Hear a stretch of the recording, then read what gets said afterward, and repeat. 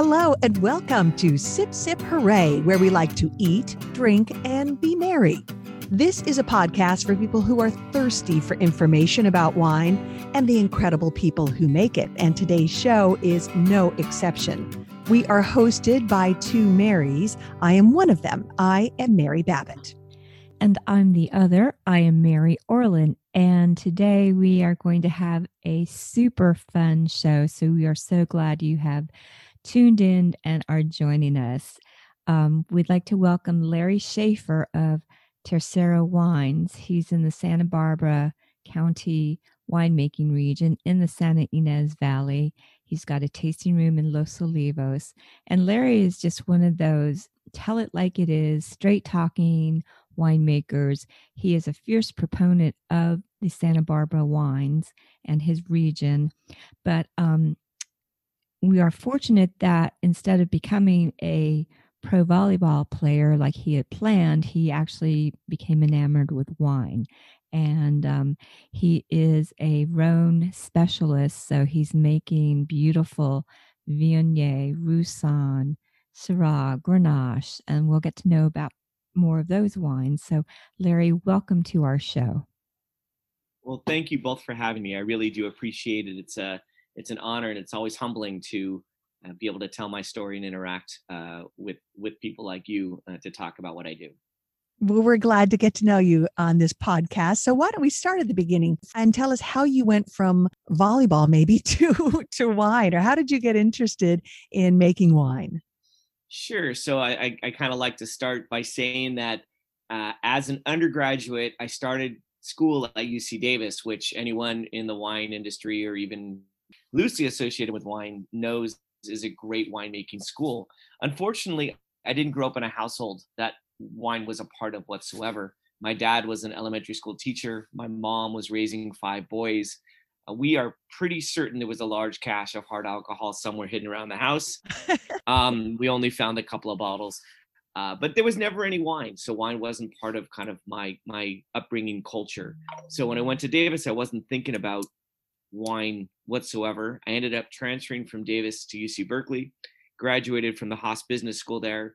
And my first job out of school was in the record industry as a financial analyst. I love music. In high school, I took pictures of punk bands in the LA music scene, and I really wanted to get into the A&R and marketing side of music, but I was a number cruncher. And I'm a decent number cruncher, but I'm definitely more of a people person. So I always say that working in that company and not being able to be a part of the marketing was kind of like going to work for Ben and Jerry's and loving ice cream and never being able to taste any of it. You know, it's great. It's great that you're working for this company, but you're not really a part of what you wanted to do. So I left there and got into educational publishing, educational toys, and then eventually into traditional trade publishing. And I worked for a company that developed pop-up books for publishers in New York and London and elsewhere. And it was my job to go sell the projects that our design team had put together. And it was great. I loved it. I just had a psychotic boss. So after I had been there for a while, it was time for a change. And wine always intrigued me, but I've never been a wine collector. In fact, other winemakers will they certainly don't call me a wine geek. Let's put it that way. I don't sit around posting pictures of beautiful, $600 bottles of Burgundy. It's just not what I do. I really enjoy the process. The challenge was when I decided to look into the wine industry, I easily could have gone into wine sales because that was my background, but I really wanted to challenge myself. So I really felt like my mind wasn't being challenged at this point in my life. I started having kids and I really wanted to show them you have to enjoy what you do. And so I started going back to school, living in Orange County, taking classes at community colleges with kids who literally could have been my kids, taking general chemistry and biology. So a complete do-over. I worked part-time in Temecula, the Temecula wine region. Worked with a wonderful winemaker down there named Mike Tingley, who was a self-taught winemaker and who was just so awesome to listen to and to learn from. And then I transferred back up to UC Davis and got my master's degree in viticulture and enology. So viticulture being the agricultural side of our business, the grape growing side, enology being the winemaking side. And I moved up to where I'm sitting now, which is in Los Olivos. in the Santa Ynez Valley, as you said, home to Sideways, for better or for worse. Right. And I worked at Fess Parker Winery, ironically, when I got out of school. And Fess Parker was Frass Canyon in that movie. And I that's really where my education as a winemaker began, because I tell people, you go to school to be a doctor, a lawyer, a teacher, an accountant, and you're really not that until you've been in your field for a number of years. And winemaking is the exact same thing. You can have the best theoretical background. That doesn't make you a winemaker. What makes you a winemaker is being out there and having to deal with the reality of what happens, not the theory of what happens. And I was fortunate at Fess Parker to work with a lot of different varieties, to work with fermentations that are very similar to what I'm doing now, very small batch, up to 40 tons, and to work with 3 other winemakers who all had different ideas of what they were looking to do. And I like to say it took me about 10 years of winemaking to really feel comfortable enough to call myself a winemaker and to really kind of own my craft. And at that point, it was time to change gears. And I ended up leaving Fess Parker to start my own brand, Tercero. So Tercero means third in Spanish. I'm a third child. I have 3 kids. And it was also the dormitory complex I lived in at UC Davis as an undergraduate.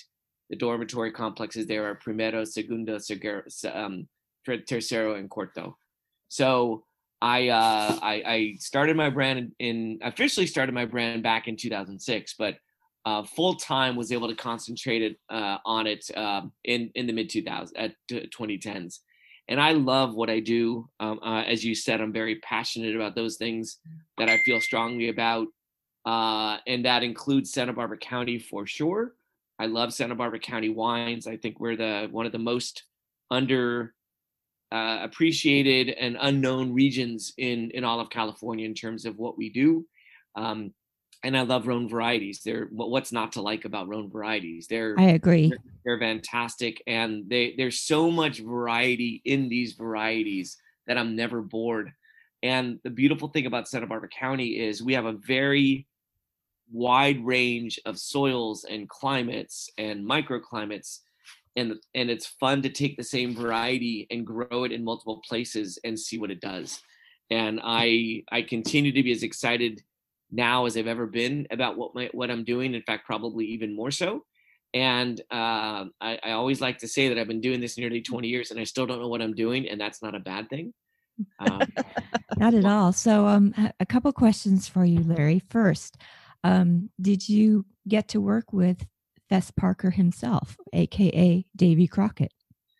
You know, Fess was alive when I was there. When Fess started that winery, he was pretty much at the winery every day, greeting customers, and I hear all kinds of stories about that.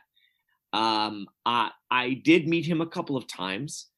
He passed away a couple of years after I started with the company. His son Eli and his daughter Ashley were very involved when I started with the company.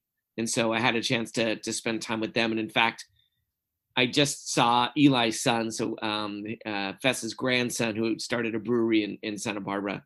And I saw him earlier this week for the first time in a while. Oh, that's really cool. Neat. So they're, keeping the family business going. And so you do have to tell us about this dream to become a pro volleyball player. Well, I think when people decide to quit doing what they're doing and move into another area, you kind of do a inventory, right, of the things that you're interested in. And I played volleyball in high school on our team, the varsity team. I played a little bit of beach ball, but if anyone has met me, I'm about 5'7". I'm not going to make it as a player, but I love the game. And one of the advantages of being short was that I moved around the court really, really well. And that's great when you're in a group of 6, or when you're playing kind of recreational. When you're up against a 6'8" guy, it's not as if I'm going to block him, and it's not as if I'm going to be able to get the ball away from him. So, the reality was that wasn't going to happen, but that's okay. And I still enjoy watching the game. I still enjoy playing the game. Occasionally, though, just like everything in life, as I've gotten older, my movements are not quite as limber as they were before. So it's not as if I'm out there as often as I'd like to be. Now, what wines do you like to drink when you're playing volleyball? Well, when I'm playing volleyball, it's normally pretty darn warm. And I'm actually not going to drink any wine when I'm playing volleyball, to tell you the truth, to be honest with you. If I'm going to drink anything alcoholic, it's probably going to be a beer because it's very warm outside. If I were to drink something, it would probably be something bright and acidic that would be refreshing. Fair enough. So maybe Viognier. I know you guys make those. Can you tell our listeners about when you say Rhone varietals? Some people know what that means, and other people might want to learn a little bit more. So, can you give us a little breakdown about the kind of wines, the type of wines you make, and what you wish people knew about Rhone varietals? Sure. So Rhone varieties are named that because they're associated with the Rhone Valley, which is in the kind of central eastern part of France. Most people are familiar with Bordeaux varieties, Cabernet, Merlot on the white side, Sauvignon Blanc. Many people are familiar with Burgundian varieties. Rhone varieties are not that well known. The Rhone Valley is broken into two areas: the northern Rhone, which is very cold, which sits up kind of against Burgundy or very close to Burgundy, and the southern Rhone, which is very warm. The northern Rhone, the king of the northern Rhone on the red side is Syrah. In fact, it's pretty much the only red grape that's allowed to grow there. And there's a little sub-appellation called Condrieu, which is the birthplace of Viognier. So in the north, you're going to find Viognier, you're going to find Syrah, you're going to find Marsanne and Roussanne, which are very textural varieties. In the south, so there's 22 varieties that you can grow throughout the entire Rhone Valley. In Châteauneuf-du-Pape, which is one of the most famous parts of the Rhone Valley, there's 13 varieties. So it gets a little confusing.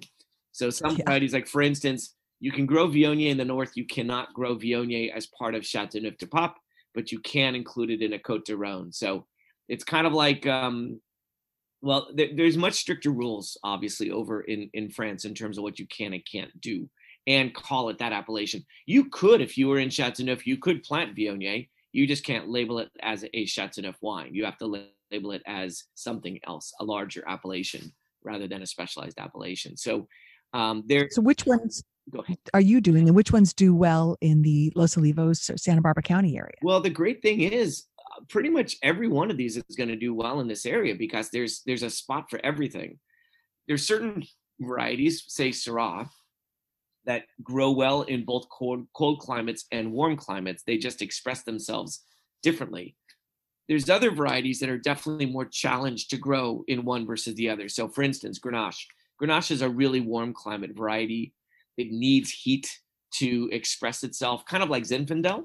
And if you plant Grenache in a cooler climate site, it's going to be challenged to express itself in the way that you expect that variety to. The other thing that's important to me is it's something called typicity. If I'm going to work with a variety, I want it to have a aromatic and textural lineage to what the expectation of that variety is. That's kind of gotten lost in our country, I think.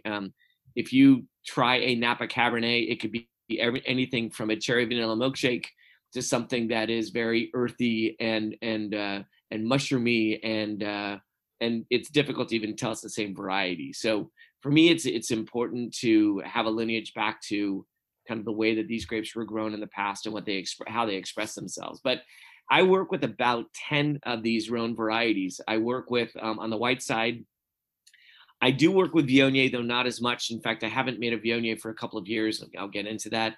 I work with Grenache Blanc. I work with Marsanne. I work with Roussanne. This year, I made my first Clairette Blanche, which is an established Rhone variety. It just has not been established in this country until about 2013, 2014. And then on the red side, I work with Syrah, Grenache, Mourvèdre, Petit Syrah, which is that questionable. It's a Rhone. It was created for the Rhone, but it's not grown in the Rhone, but it still is kind of included in there.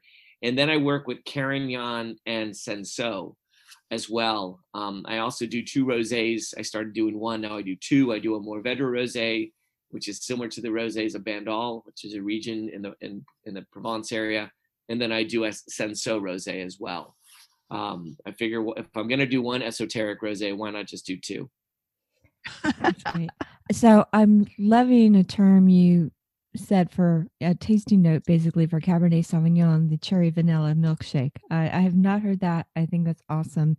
And I understand that in your tasting room, you don't have the traditional tasting notes. Can you talk about that? Sure. Not only do I not have them in my tasting room, but when I do Zoom tastings, I don't do that either. I'm a big believer that the power of suggestion is overused in our industry.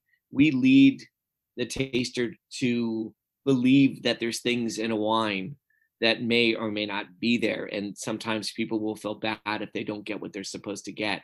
Now, the reality is when tasting notes are compiled by a winemaker, first of all, oftentimes they're compiled by a marketing person, not a winemaker. But when they're compiled, they're just a plethora of notes that kind of cover everything and anything under the sun. But they're generally notes that are going to be pleasing. So I always like to say it is rare if you're ever going to find black licorice on a tasting note, because a third of people are going to say, I don't like black licorice, I'm not going to like the wine. They may not get it, but if you're telling them that it's there. So instead of that, what are we going to say? We're going to say fennel, or we're going to say anise, and then it's okay. We're not going to see mushroom on a tasting note, because a bunch of people are not going to want to try a wine that smells like mushrooms. But if we say it's earthy or forest floor, then it's okay. So we kind of lead the consumer to believe certain things.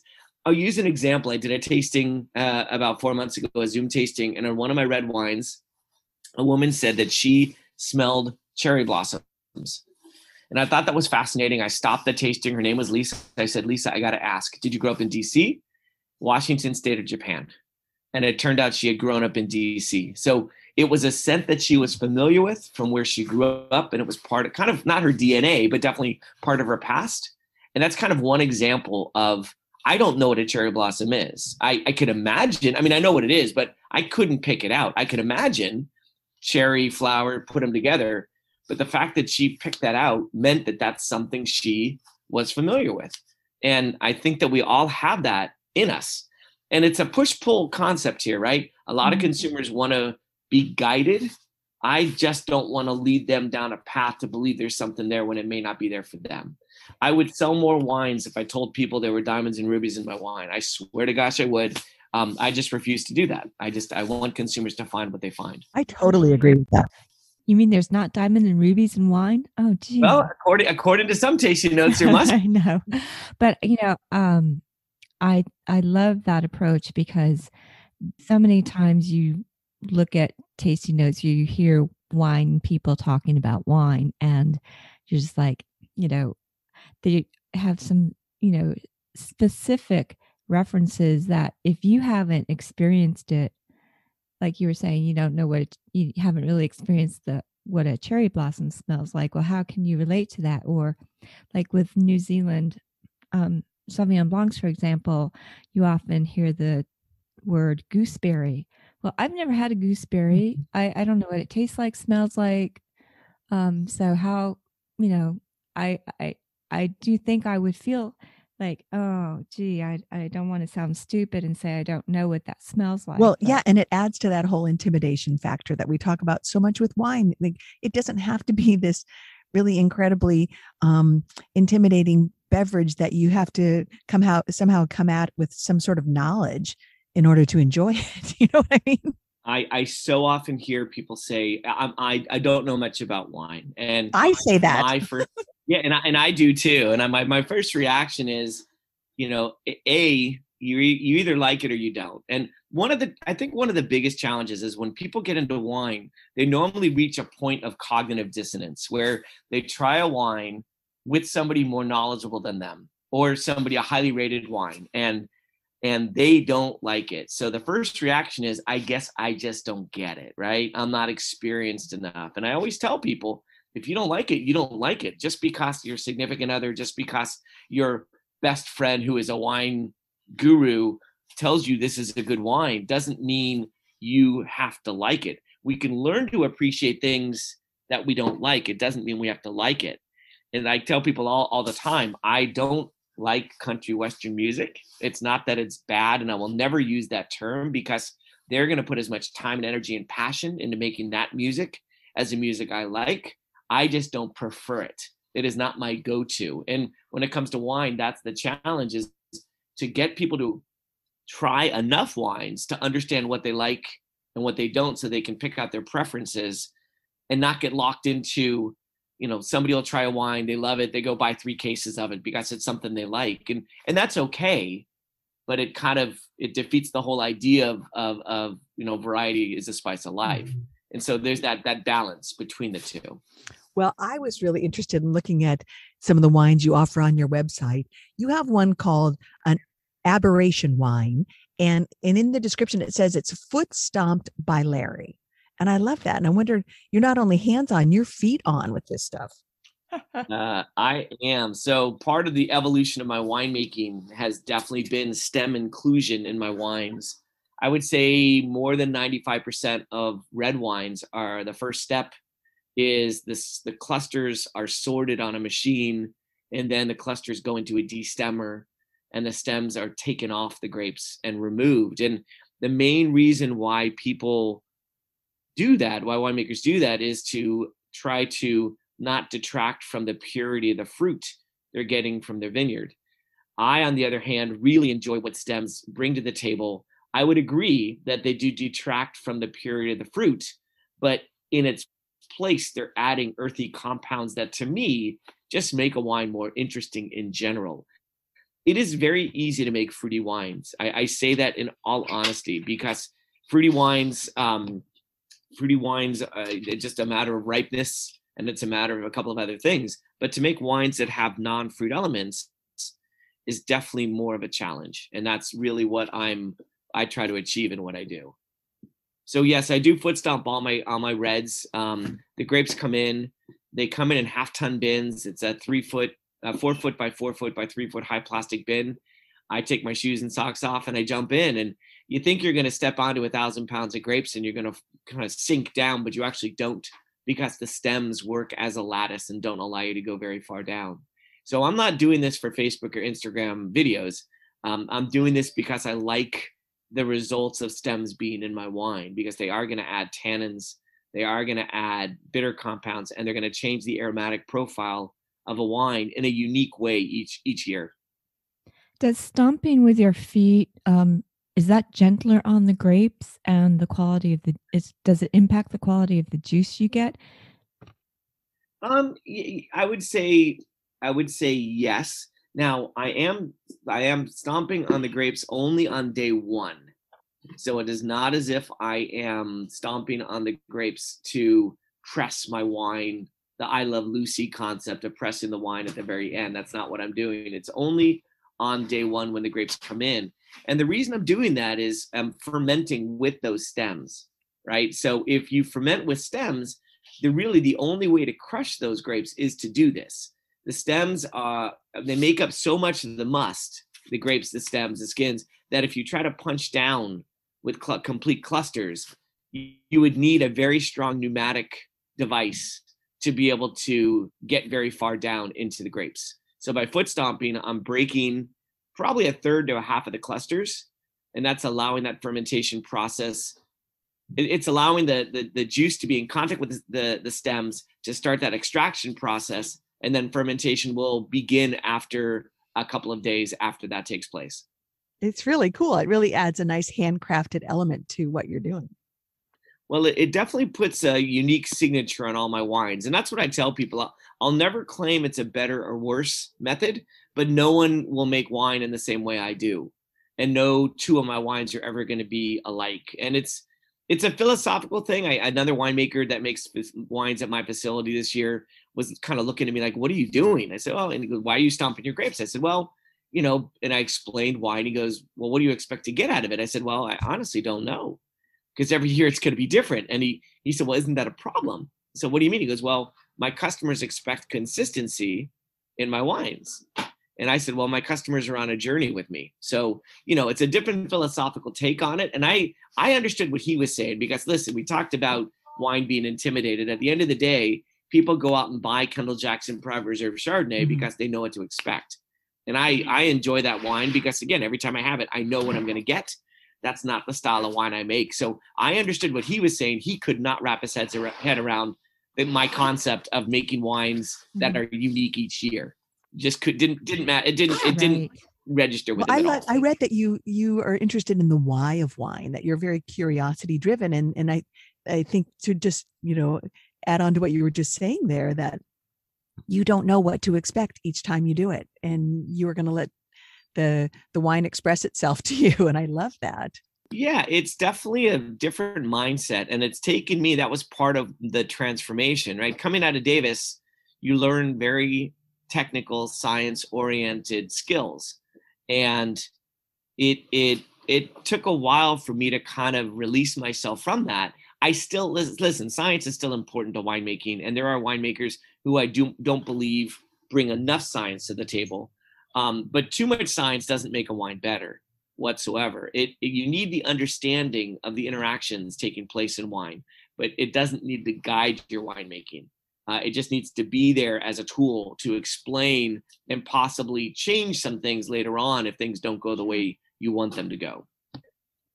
I've read that when people come into your tasting room, you will often ask them how they drink their coffee, I guess as a way to help guide what wines they might like. Can you explain that?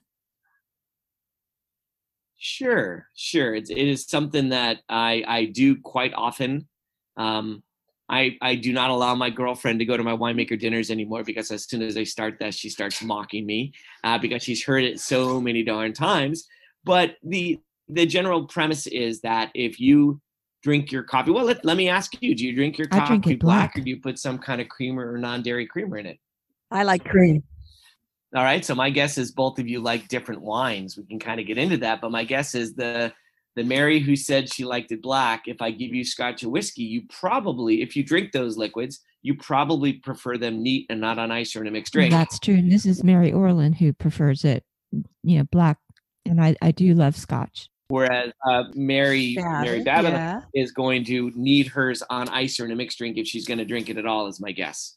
That is correct, sir. My guess is Mary Orland probably likes Brussels sprouts. I likes eat them a lot, and Brussels sprouts all the time. Raw.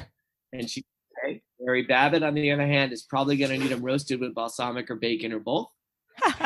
Yeah, heavy on the bacon. Yeah, and there's nothing wrong with bacon. I enjoy them that way as well. But my guess is that Mary Orland prefers cheese over chocolate. And if it is going to be chocolate, it's going to be dark chocolate. Mary Babbitt might prefer cheese over chocolate, but her chocolate's going to be bittersweeter milk and not dark chocolate, usually. Yes, and I'm both cheese and chocolate. Gotcha. Not one or the other. So my guess is when it comes to wine, and people don't like to admit this, but Mary Orland, my guess is if I gave you a single bottle of wine, your preference is going to be red over white in general. I'm going to guess that you find a lot of white wines to be sweeter to you than they are to other people. And I'm going to guess that when it comes to a red wine, your preference is going to be red wines that are earthy and rustic and not real fruity. Well, that's true. I do love earthy wines, and my husband doesn't. And is he a coffee drinker with cream or milk? Yes. So what this comes down to is this is borrowed from Cornell University's food science department, and they looked at people's bitterness and their bitter taste buds. So Mary Orland doesn't have a lot of bitter taste buds, and because she doesn't have a lot of bitter taste buds, she is needing more bitterness and acidity to excite those taste buds. Whereas Mary Babbitt has more taste buds. Bitter taste buds, and when she has more bitter taste buds, that same wine that Mary Orland's going to find smooth, Mary Babbitt's going to find a little bitter. And it's not a better or worse. It's just an understanding.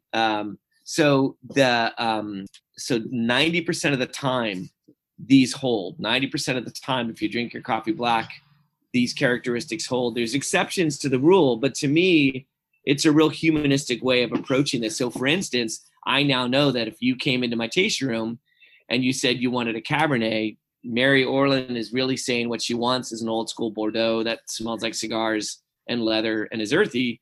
Mary Babbitt might like having that a little bit, but probably is going to prefer more modern American cab that's going to have a lot more new oak on it and is going to be smoother.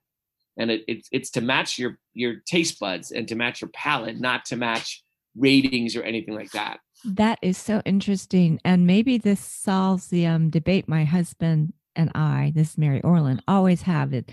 He'll try a wine. He'll say, it's really bitter. It's just bitter. And he asked me what makes it bitter. I'm like, it's not bitter. We were just talking about this, Mary. Remember I said to you, So many of my white wines lately have like this bitter aftertaste that I don't like. And I asked Mary Orland, who knows more about wine than I do, hey, what's going on with that? What is that characteristic in wine that I'm getting? Is it a winemaking issue or what? And I thought maybe it was just the alcohol level in a wine because I tend to like lighter wines, I think. But yeah. Well, bitterness is a problem. It can be a problem in white wines. It is something that winemakers struggle with, especially varieties that have thicker skins, and it becomes more apparent as the wine gets closer to cellar or room temperature. It's not as apparent when a wine is really cold, which kind of goes back to, so if I gave you a red wine, Mary Babbitt, if I poured that red wine slightly chilled, you might enjoy it better because it's going to be smoother than having it at room temperature where it might come across as bitter. We can kind of It's totally true. I refrigerate all my red wine. Yeah, we can play around with the perception. I use Coca-Cola as an example. Take Coca-Cola out of the fridge, and it's kind of refreshing. It's sweet, but the acid is accentuated based on the temperature. Oh, wow. Have it at room temperature. It's the same chemistry, but the temperature is going to accentuate different things in it. And with wine, we can do the exact same thing. So interesting. Yeah, it's and like I said, 90% of the time, I have had people refuse to answer the questions because they don't want to be categorized, which is interesting. My favorite, I had a guy, he loved everything bitter, wouldn't drink his coffee black. I'm like, why not? He goes, well, my dad used to drink it black. My dad would breathe on me, and I hate my dad. So, there are exceptions to every rule, but it's a really fascinating humanistic way to understand people's palates and make them tie it back to something outside of wine so that it's not intimidating.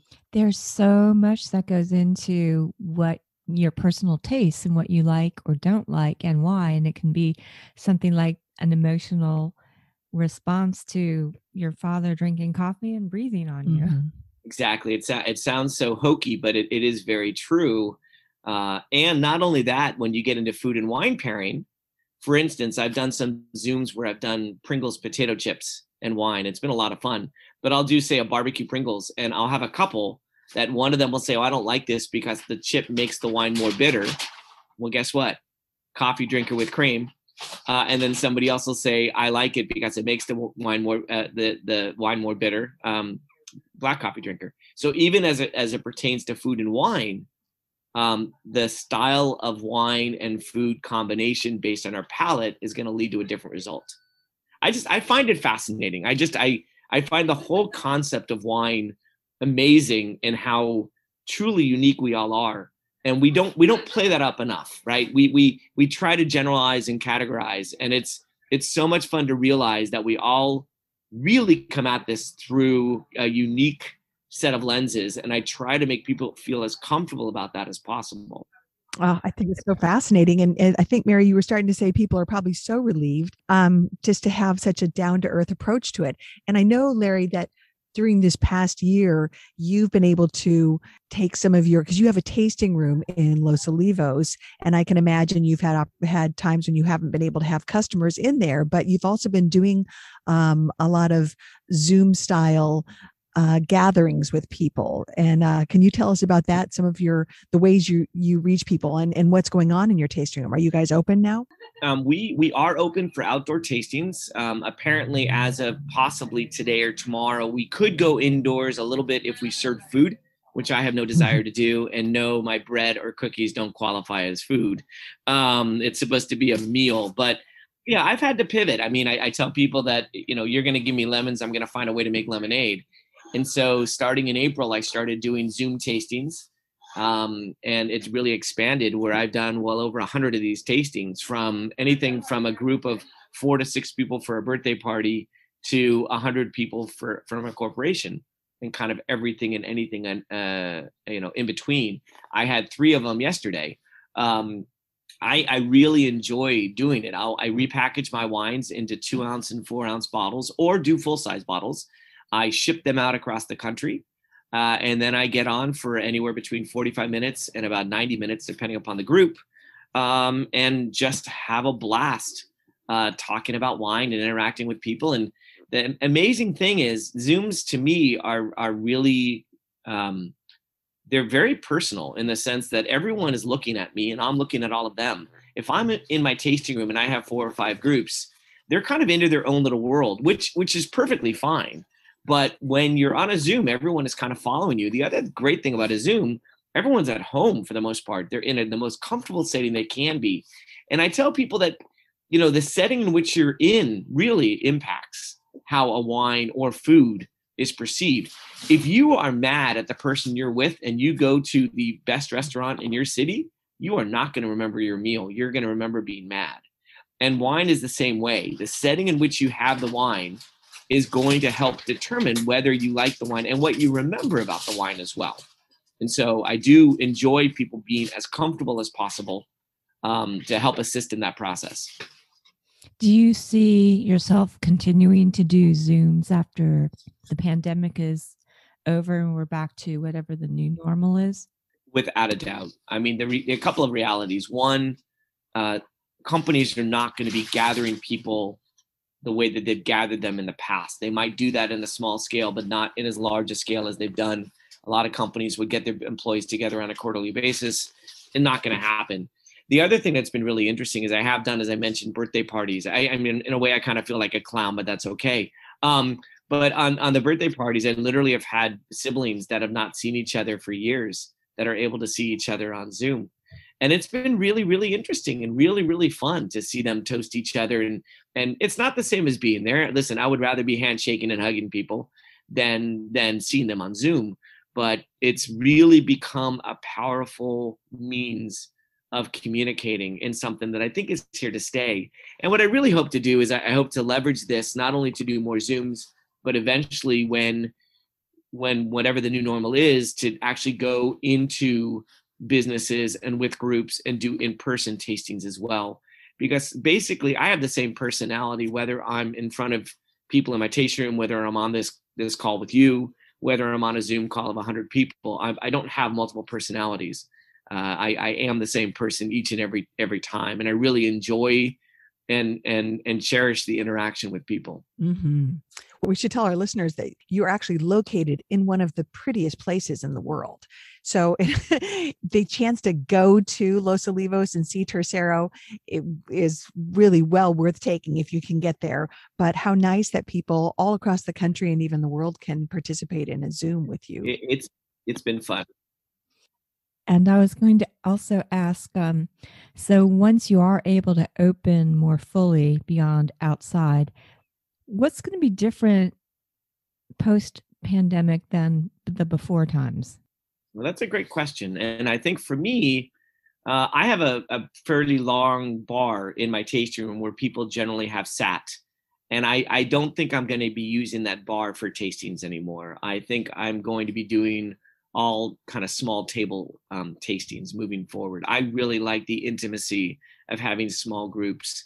I don't need the cheers aspect of a wine tasting room. That's not my cup of tea. I really like to be here as often as I can myself, and the people that work for me love interacting with my customers. And everyone who's worked for me has always said such wonderful things about my wine club members because they're part of the family in a way. And so to me, it's really important to continue to have that intimate reaction and interaction with people in my tasting room. So I think that's going to be one of the big changes, is that I really want to kind of get people onto their own little tables and have them experience it in their own group. If they want to interact and we want to get loud, that's fine. They'll have the option of doing that. But when you're sitting at a bar, it's just a different experience. It's a different feeling. And I really like the individual groups. Nice. I can see that. You know, I read that you said wine has taught you patience, and so has parenthood. So this is kind of a two-part question. The first part of it is, do you see any of your kids, I don't know what ages they are, but do you see them going into the business? And then maybe you could describe how wine has taught you patience. Sure. First of all, so I have 3 kids. They're 18, 20, and 22. And at this point, nope, not whatsoever. My 22-year-old lives up in Corvallis, Oregon, and is still discovering who they are. Very creative, artistic person, but still doesn't really understand or know a complete direction, which is fine. 22 is still young in this world. My 20-year-old is a a 20-year-old is studying civil engineering back in Boston at Northeastern. And then my 18-year-old is going to be graduating high school this year, and he'll be off probably to the East Coast as well. My 20-year-old's a foodie and loves textures and loves foods and loves describing things. So there might be some collaboration down the line, but none of them really have expressed that. And then in terms of the patience, I'll never forget the first year I made wine. 9 months in, I smelled and tasted the barrels, and I was convinced I threw away all my money because they just tasted weird. And however you want to describe weird, define weird. And so I had a choice at that point. I could blend the barrels to come up with something that tasted better, or I could just top the barrels and put them back to bed and come back to them. And that's what I did. And 4 months later, I tried the same wines, and they had totally evolved and changed. And then the reality with wine is it's an ever-changing pendulum of aromas and flavors. And you can try a wine on one day, and it may not taste the same as it does the next day. And so it really taught me to not make rash judgments, to make sure my wines are microbially clean, and to kind of send them on their way. And then what's going to happen is going to happen. And I've been fortunate that most of the time, the wines have come out to my liking. Not always, but that's part of the creative aspect of what I do as well. You make wine so approachable, I think easy to have a connection with. And all of your wines are under screw caps, so you don't have corks, which I'd like to know why you decided to do that. Also, our listeners should know that all of your wines are less than $50 a bottle, which I think is a tremendous value given the quality and the passion that goes into it. Yeah, I mean, I like to tell people I don't make museum pieces. I make wines for people to open up and consume and share with family and friends. And pricing definitely comes into play with regards to that. The screw cap has as much to do with maintaining the quality of what's inside the bottle than anything else to me. I'm not an anti-cork person whatsoever, but natural cork has a couple of inherent fallacies. One of them being TCA, making a wine smell like wet cardboard or damp basement. And the other being the variability of natural cork and its cell structure, that you can have two wines from the same case 10 years out that may not actually smell or taste like each other because of the randomness in oxidative reactions that are going to take place from one cork to another. That's not a bad thing. That is part of the romance of the wine industry. But at the end of the day, I make a consumer product, and I need to be able to stand behind it. And I don't want to steal the soul of a wine. And screw caps still do allow for oxygen ingress. There's a misnomer that screw caps are kind of airtight, and they're actually not. And you can use different liners underneath the screw cap to allow different amounts of oxygen to get in and out, and I do. But they do allow a wine to develop, but it happens in a more consistent manner. And I like that about screw caps. I will never call them the perfect closure because I don't think there is one. One of the negatives about screw caps is there's nothing inside the bottle to protect the wine. So if a screw cap gets dinged really hard, you can have micro fissures in that cap that allow oxygen to get in more so than you want, and the wine can become oxidized. With a cork, that won't happen because you can bang the heck out of a wine under cork. As long as that cork is still intact in the bottle, it's preventing that from happening. So that is a challenge with screw caps, but I'm willing to risk that versus the other issues that natural cork has. You bring up some great points, and we've all had that corked bottle of wine that was such a disappointment. And so I think more and more, I'm certainly seeing screw caps as a really great alternative. And I love that I can store them in my refrigerator easier. I'm just going to say that an open bottle with a screw cap, I can lay it on its side and I'm good to go in the fridge. And my fridge is always super packed. So that's helpful for me. Oh, no, the convenience of screw caps is pretty large, I must say. There's a lot of positives when it comes to them. There are some negatives, as I said, but there's definitely a lot of positives. And one of the things that people believe is that you really can't age a wine under screw cap very well. And anyone who says that, I'm more than happy to pour you one of my 10-year-old wines under screw cap, and you can assess it for yourself. the wines do develop, but they're not going to develop some of the negative characteristics that are going to happen under natural cork. Larry, this has been so fascinating, and trying to work with you, setting things up. I know how busy you are and how you always have 10,000 things going on at once. So I can imagine you've got a packed day ahead. So we're going to thank you for the time with us. And honestly, getting to know you and Tercera Wines, talk about approachable and down to earth. I think you are a person everyone can relate to. Your personality is so engaging. And so folks who cannot get to Los Olivos ought to look you up and on the web at Tercera Wines and schedule one of those Zooms. Get Larry in your living room. I would love to see that happen. Thank you both for having me. I know we had some challenges making this happen, and I'm really glad that we did. And yeah, any follow-up questions people have, certainly feel free to reach out to me directly via email. You can find that on my website. As you can tell, I love talking about not only what I do, but wines in general. I don't have all the answers, but I certainly have many and a lot of opinions. So more than happy to share those as well. Well, I think your opinions certainly make wine a lot more fun for people and bring it, down to earth and make it so much less intimidating. And that's what we're all about with this show, is bringing more people into wine and letting them know to trust their taste buds and not worry about what people say you should like or what tasting notes say. Well, thank you. I appreciate that. It's something that I take pride in. I don't try to be anyone other than myself. And I want wine to be approachable. I want people to have it on their table and not worry that they have the wrong bottle, or not worry that they're going to go on to Delectable and Vivino and that it has a bad rating somehow. And then, so therefore it can't be good. And I just want people to enjoy it. I want them to experience it. I need them to take some time with it. Wine is not something that gives immediate gratification per se. You need to kind of understand it. So you're going to have to come to wine a little bit to enjoy it. Man, Larry Schaefer, wine evangelist that I can relate to. So thank you for that. Of course. And thank you guys very much. I really do appreciate it. All right, Larry, take care and sip, sip, hooray. Cheers, Larry. Sip, sip, hooray. Thank you guys very much.